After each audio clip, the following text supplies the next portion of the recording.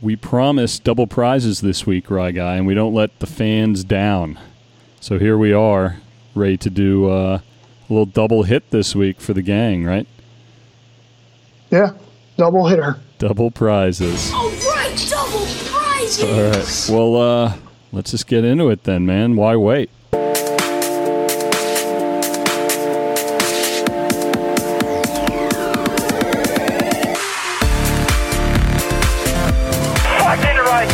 What a fucking idiot! Come on, get that McLaren out of there. This guy is a show. 5 laps remaining, so we need to keep this pace up. Hey man, don't talk to me through the corners. He just went off. Going to retirement. Somebody vomiting, going on vomiting, we're going to drive. Understood. Stop.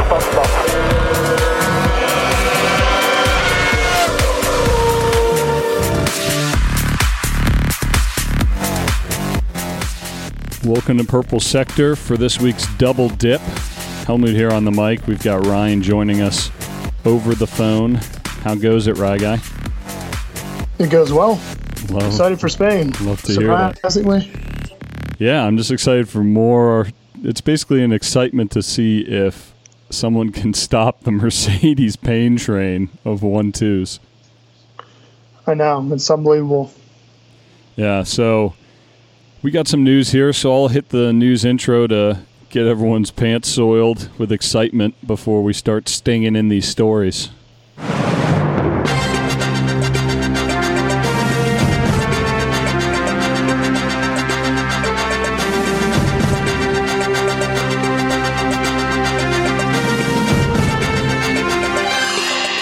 Oh yeah, when you hear that fairy dust get sprinkled, you know that the stings are coming, baby.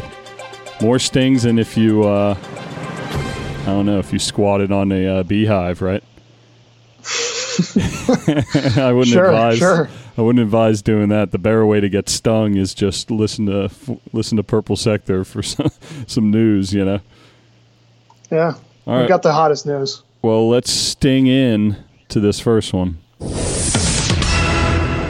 Brian, this is a major black eye for Formula One and Liberty Media. Headline: when Formula One's F1 TV streaming service crashed during the Azerbaijan Grand Prix, it left many fans frustrated. The championship's engineers are assessing what went wrong, but it's a problem F1 cannot afford to repeat. So, Ryan, 2 laps into the Grand Prix in Baku, the official F1 TV live streaming service crashed. And then it didn't come back until around lap 36. I was one of those disgruntled customers. Oh, were you trying to watch it on F1 TV? Yeah, there were issues too during, I believe it was completely down when qualifying started. Yeah, I was reading and it was saying outages also hit it in qualifying. So it sounds like it was just a big mess this weekend. Yeah, it was terrible.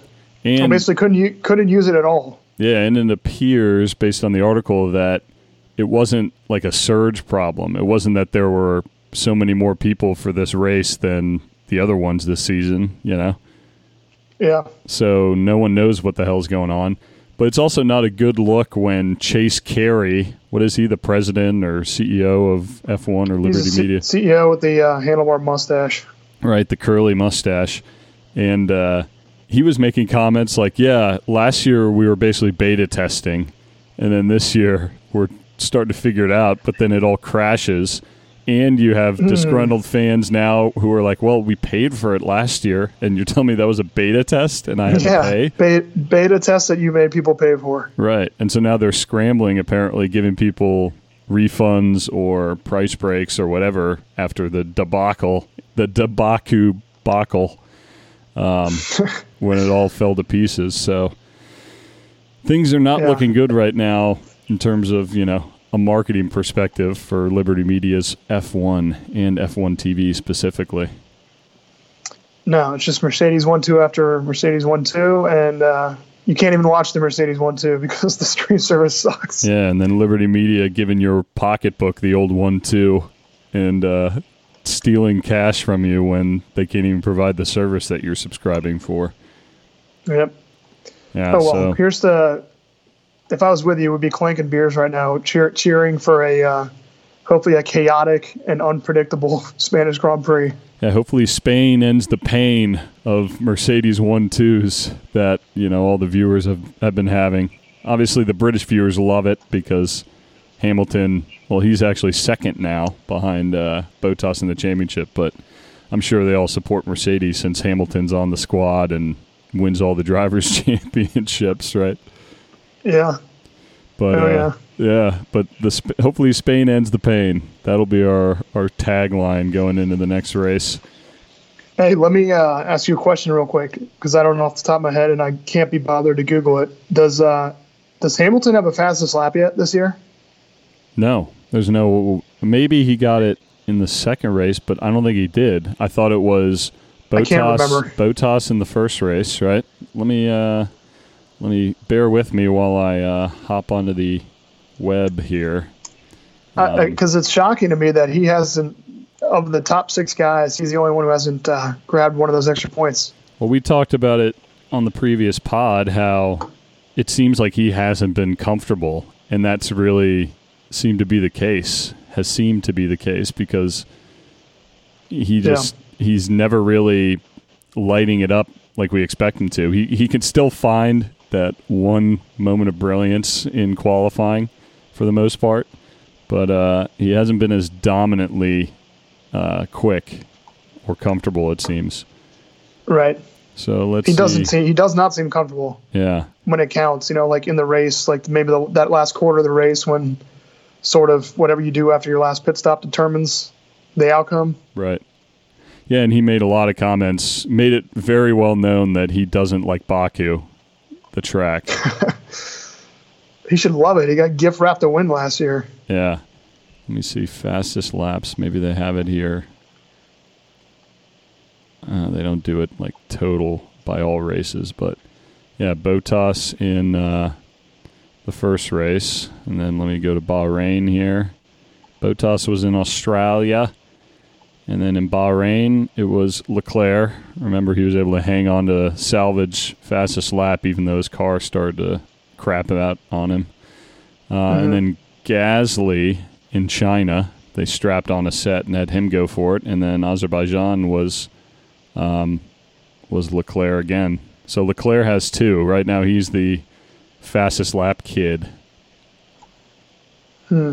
Interesting. Yeah. But yeah, I mean, Hamilton, he'll start finding his form, I'm sure, because he always has done well in the past in these boring-ass street circuits, right? Yeah, I mean, this is going to be all about qualities. Qualities and good pit stops is going to be the name of the game in Spain. Yeah, it's going to be a lot of undercut, overcut crap, Yeah, I mean, Spain hasn't really put up an interesting race in like a decade, I want to say. Yeah, it's been a while, and that's become the joke, right? That whatever the qualifying result is, just print those top 3 as your podium. Yeah, unless 2 Mercedes take each other out like they did in 2016. That was probably the best Spanish Grand Prix in like 15 years. Yeah, I'm always for that. That would be fun to just tighten this gap in the drivers and constructors championships, right?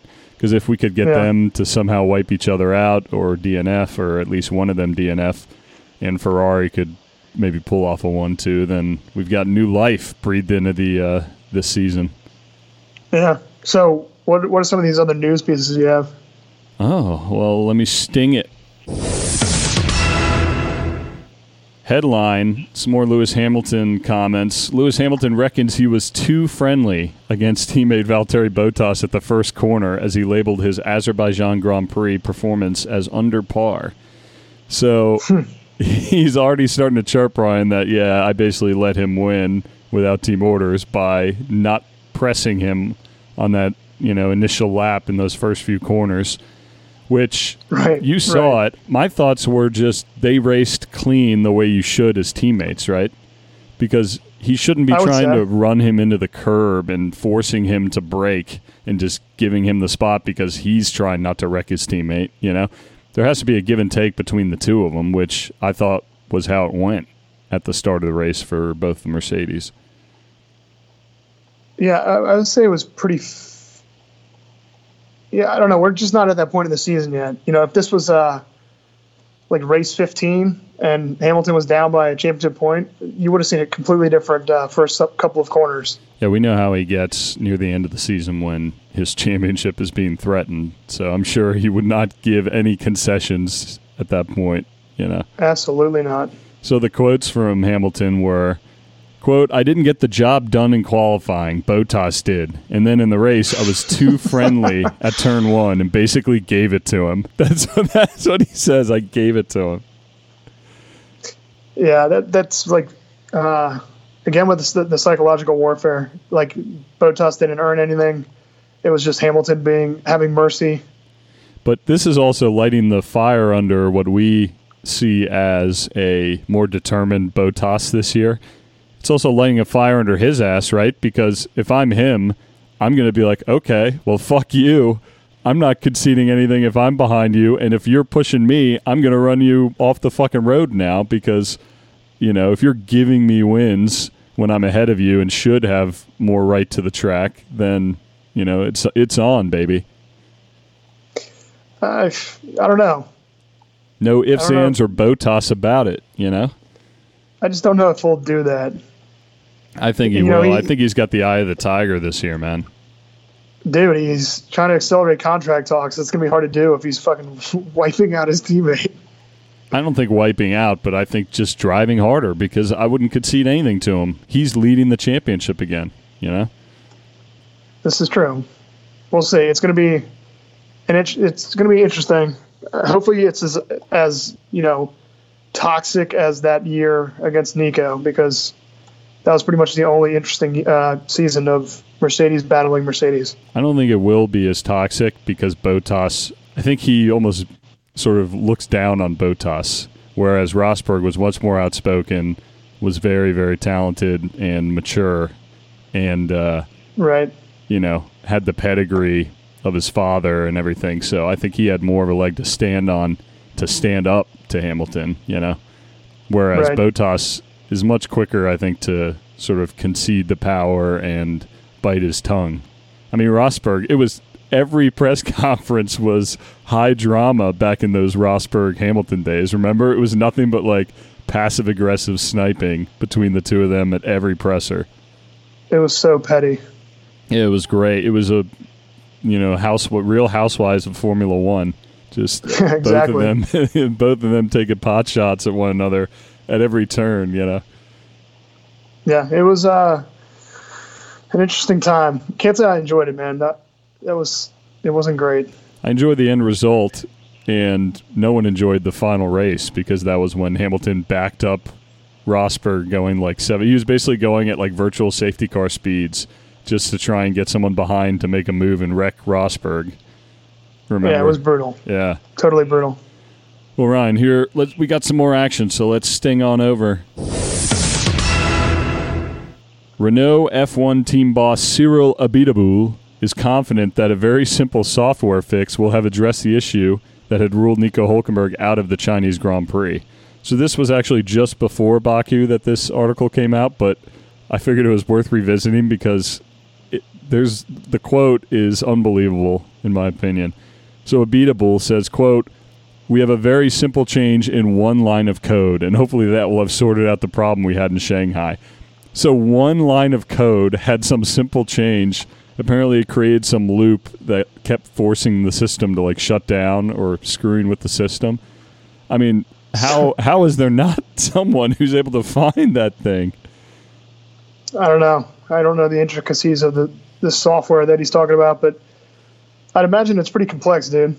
But the way that he tries to make it sound like it was nothing is silly to me. Yeah, it's a ton of code and software, but it's just some simple loop, I guess, that was created by the language. And the fact that, the guys who are writing this code weren't able to find this or, like, do enough checking to keep it from going wrong in the first place is pretty crazy.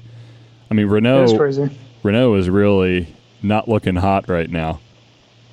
No, not at all. Yeah, because the teams that they supply engines to are blowing them out of the water at the moment. Yeah, they look like shit. Yeah, they look terrible. Them and Haas just look terrible. And speaking of Haas, let's sting over to some Haas talk. Romain Grosjean has described the repeat of Haas F1 team's tire struggles in the Azerbaijan Grand Prix as not too surprising, but fucking annoying. Wait, where did you get this full quote? That's amazing. So he was asked if it was not surprising that they were struggling in Baku, where Haas predicted they would have a tough time, and Grosjean said, quote, "Yeah, but fucking annoying. Somehow not too surprising." That's really funny. So that's been all the talk, is how Haas is just awful on these new sort of thinner tread tires that they came out with this year, Pirelli. So there's another Amazing. story relating to it. Gunther Steiner got in on the act, saying he's very conscious about the Haas car, the VF19, being absolutely the worst on the 2019 grid at getting the tires to work. So as we stand after Baku, Haas is 8th in the constructor standings and on a 3-race pointless run. So they haven't scored points since the first race, and they've made it to Q3 in the majority of the first 4 races. That's just amazing, though.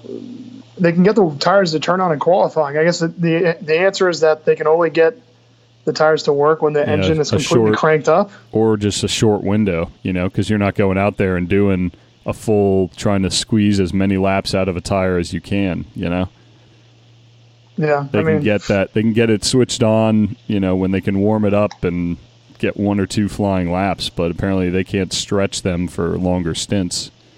We are absolutely the worst one to get it to work, he says. Interesting, dude. Yeah. So it's too bad. I know, because they got that lovely new livery. I think they were the consensus best livery for this season, and they can't get it going. Yeah, it's gone all wrong since Rich Energy came in, when you think about it. Yeah. So, Ryan, I don't know if you saw, I had posted for our Hump Day helmet, hashtag Hump Day helmet on Instagram. Again, follow @PurpleSectorPod on Instagram and Twitter for all the good stuff we're doing over there, and interact with us over there. And go check it out at @PurpleSectorPod. I put up for the hashtag Hump Day helmet the Magnussen all-black helmet that I was talking about in Baku. Mm-hmm. And I figured out in my research, because we were talking about looking it up after the last pod, figured out that it was, that like billionaire, the billionaire dude whose kids were murdered in the Sri Lankan bombings. Yes. He's also a sponsor of Magnussen to some degree. So Magnussen did the all black. Jack and Jones, right? He's the guy affiliated with Jack and Jones. Oh, is that what the tie-in is? I think. Well, his 3 children whose names start with A, just like him, his family does that bit where they all use the first letter for everyone's names. So Magnussen had the 3 A's on the top of the visor with the black carbon fibery helmet as a remembrance and tribute to the sponsor's children. So good looking helmet under sad circumstances, but go check that out and throw some hearts at our Instagram at @PurpleSectorPod, and hit us up on the Twitter as well with that handle. So Twitter's so dead to me. It's just so much work, and it's such a cesspool, but we're still there, and some people like it. So if you like it, tell us why we should be on there and reach out to us over there. So absolutely. Let's sting our way back into some more action here. Danny Rick. Some Danny Rick news, Raga. We touched on this on the previous pod, so if you haven't listened yet, go back and listen to that, where we break down the entire race in Azerbaijan. Daniel Ricciardo has been given a 3-place grid penalty for the race in Spain after reversing into Kvyat in the race in Baku. So, Ryan, I found this interesting to touch on again because of his actual quotes, which to me seem like total bullshit. So he says, quote, "I saw a gap and I thought I would have a go. Then I felt I was starting to lock and I missed the corner. I went down the escape road. It was just, I guess, a sense of urgency and a bit of panic, if you will. I found reverse and started going, and to be honest, I had no idea he was there." Yeah, it doesn't save him, does it? No, because can't save face with that quote. You have to have peripheral vision, and naturally, anyone who goes, whenever you put a car in a reverse, it's a knee-jerk reaction, at this point, to naturally check to see if something's behind you or how you should go backwards, you know? So I don't buy that at all. I think he just panicked. He was pissed, probably realized he wasn't going to be in the points, and just ruined his and Kvyat's races by backing his butt cheeks right into him. Butt cheeks. He was definitely pissed. Oh, livid. And again, more crap performance by Renault because neither guy got in the points there. Ricciardo is flirting with the points. Probably not going to get into it, but like we've said, I think he's just not another guy who's not comfortable yet with sort of the balance and the braking of the new car versus, you know, much better handling Red Bull that he left. Yeah, I mean, not only he can't catch a break, and he's also screwing himself over. I mean, now he's going to have a 3-spot penalty in Spain, and, you know, he hasn't really put it together much in qualifying, so it could just be another terrible weekend for him. Just kick the can down the road to, Monaco after Spain? Yeah. Yeah, I mean, that's he's already got his championship, or his, not championship, but win there in Monaco. Should have had 2. But he got it last year, so I would expect him to at least probably run pretty well there, you know. Well, we'll see. Some more fun Danny Rick news, Ryan. Daniel Ricciardo revealed that he won back a €1,000 bet that he made with Red Bull advisor Helmut Marko at the start of the 2019 season. So apparently last year, I don't know why they said this, the guy who wrote the article, the bet was made during last year's silly season. I don't know how silly it was, but so apparently Ricciardo believed that Valtteri Bottas would leave Mercedes, and Marko bet him that the Finn would stay. And Ricciardo said, he did win €1,000. He always wants to bet more. I'm not a gambling man. 1,000 is not by choice. It's a bit of peer pressure from Helmut. So I love it that Helmut Marko's this degenerate. He is. I've known this for a while. Oh, nice. I didn't know you had the inside skinny on Marko's vices. Well, he just sounds like a degenerate. Like when I talked about how Anthony Davidson was like, he's constantly comparing the Toro Rosso drivers to Vettel when he won. Yeah. You know what I mean? Yeah, I remember that. So Ricciardo, though, stressed that he later won the money back. He said, quote, "We did another bet, actually. I think it was in Melbourne, and I won it back, so now we're even." In qualifying, he being Helmut Marko, thought that Red Bull would be top 3 in qualifying, and I said they wouldn't, and they weren't, so I got my money back. I don't want to bet with him anymore. He can't handle that heavy action. He's not a big gambler. I love it. You said it was for how much? How many euros? €1,000. Please. Now that Ricciardo Those guys have so has much that, money. Yeah, now that Ricciardo has that Renault contract, you would think he'd be throwing the loot around with Marko. Absolutely. So, Raga, there's also sticking on the whole Renault front and Red Bull. There's some more good sniping going back and forth between Cyril Abiteboul and Horner. So the headline is that Renault's F1 boss, Cyril Abiteboul, says Red Bull is what it is today because of the French manufacturer, in response to recent comments about its former partner's deliberate criticism. So everyone's still butthurt between Horner and Abiteboul and Red Bull and Renault. So the quotes from Abiteboul are, "One thing we can give credit to Christian Horner on and Red Bull is that they're fantastic at their communication strategy. I was reading that Max is happy to take an engine penalty. Amazing." He's basically saying right now they're trying to promote Honda, so he's willing to take penalties to help the engine be upgraded. But obviously when it was Renault, they weren't doing that, right? Yeah. So Cyril's really taken a lot of credit for Renault and Red Bull's success. Renault has contributed, here's his quote, "Renault has contributed to making Red Bull what it is today by winning 4 championships in a row. From a financial perspective with sponsors, from a technology perspective with talent, recruitment, Red Bull is what it is today, thanks also to Renault." This is like the engine saga that will just keep on giving. Yeah, it's never going to end, I bet. So Horner was taking some shots back also, saying basically back in 2014 and 15 when they thought the Renault was not on par, up to par, when the new sort of engine regs came out. And Horner, talking about back then, says, "At that time, it was felt that maybe Renault couldn't possibly afford the embarrassment of these engines not being competitive and not being reliable and not delivering. Unfortunately, it didn't work. So he's taking another shot of like, we thought they would have more pride and be able to put out a reliable engine, but I guess they don't care. Yeah, so many swipes, like you said, so much pettiness. Horner and Unbeatable are just they just fucking hate each other, man. Yeah, there is so much bad blood there between those guys still, and they love just to keep stoking it.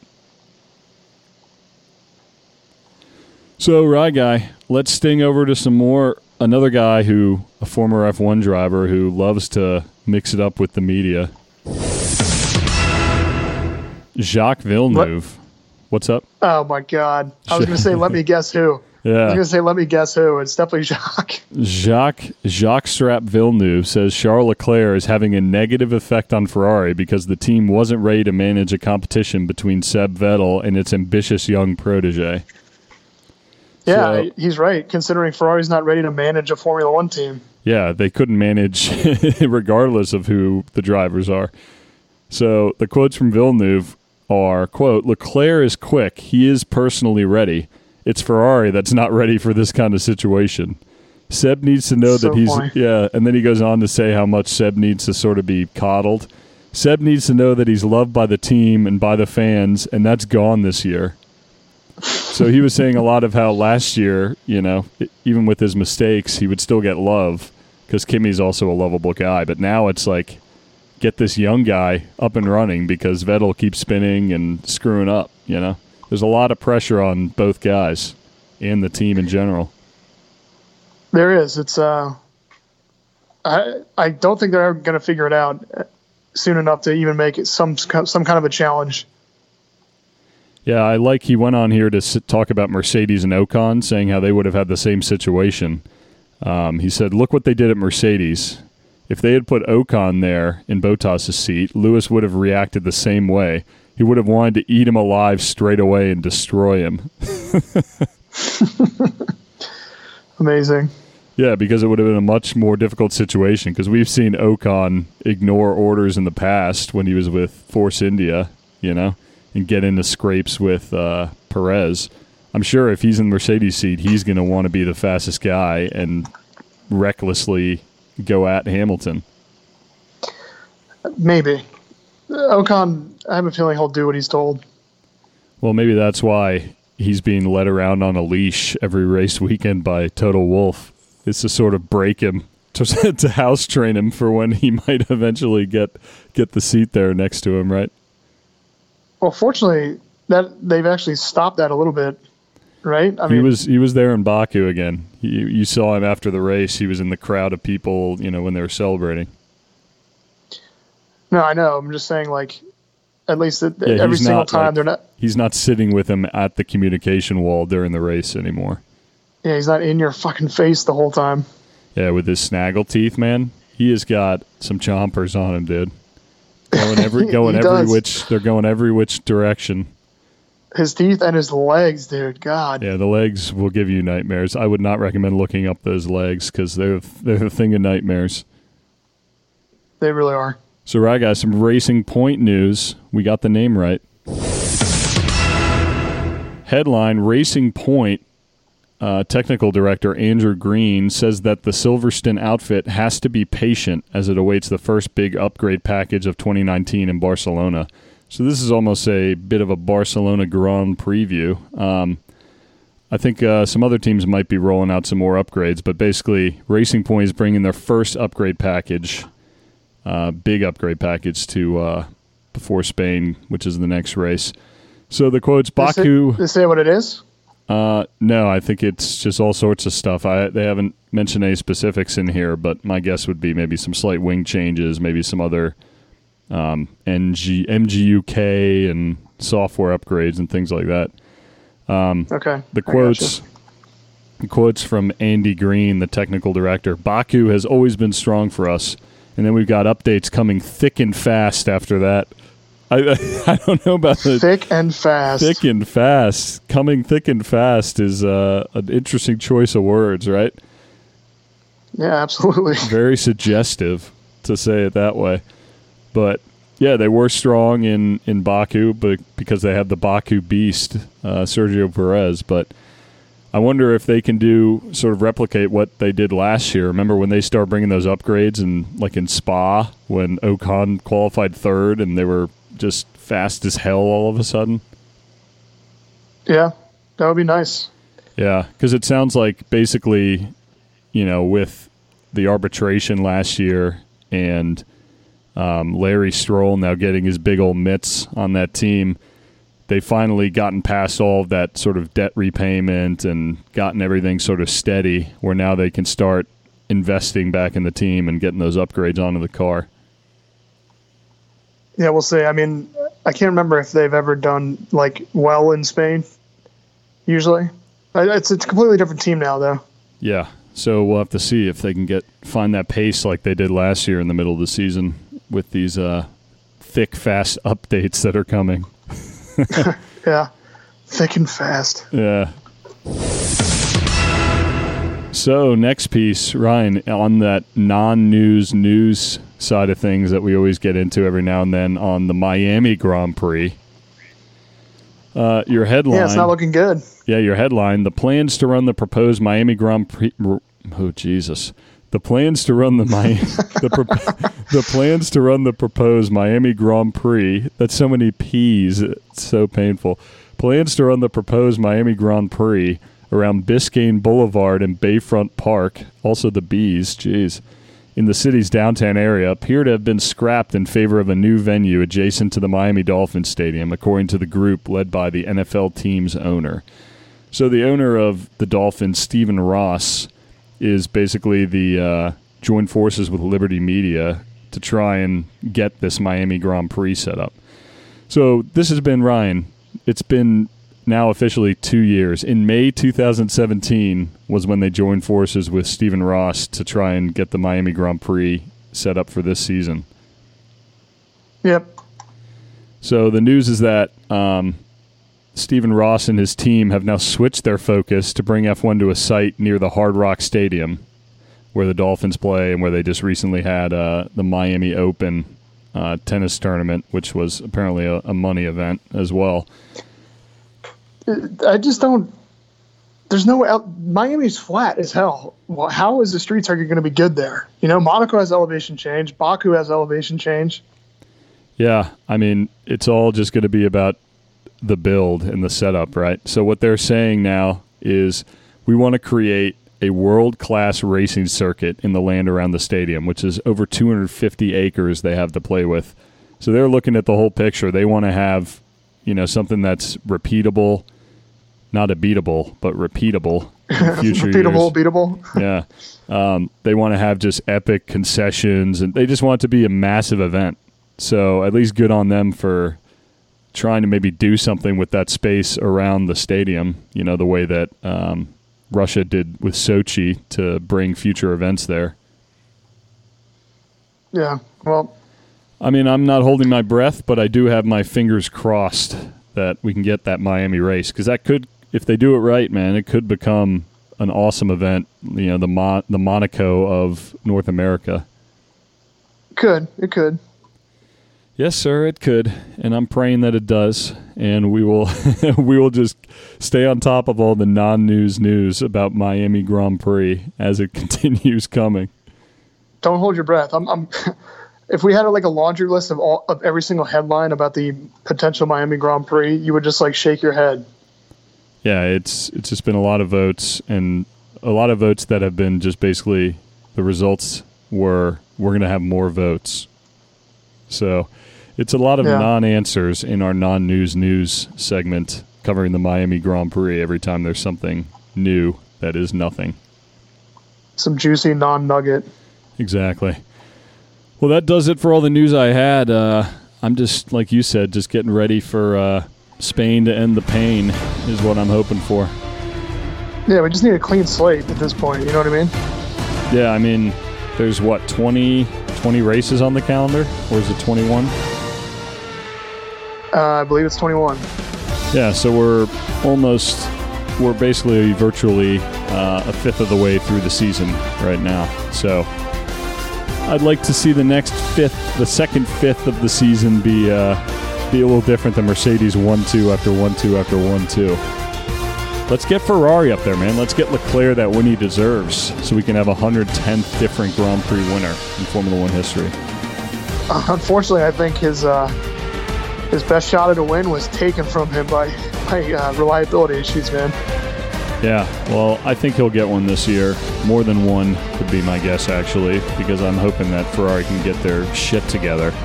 And who knows, Rye Guy, if he can quali his balls off, maybe he'll get it in Spain.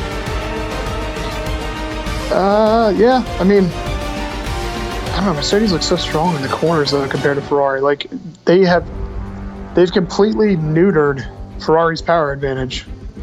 Yeah, I agree. I mean, and Mercedes looked shaky at the beginning of the year, but they've got everything dialed in now, and they look unstoppable. So here's a Ferrari power advantage that I'm not even sure exists, by the way. Right, the faux power advantage. Faux Exactly. Rari.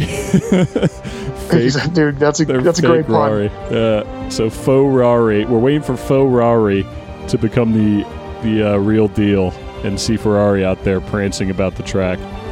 So, yeah, again, thanks for joining us, guys. Make sure you subscribe to the podcast and share it with anyone you think might be interested and people you think wouldn't be interested to try and get them on board. And hit us up at Purple Sector Pod on the social media. And we'll be back before you know it to get prepped for the race in Spain, right, guy? Yep. All right, guys. Thanks again for listening, and we'll see you all on the track.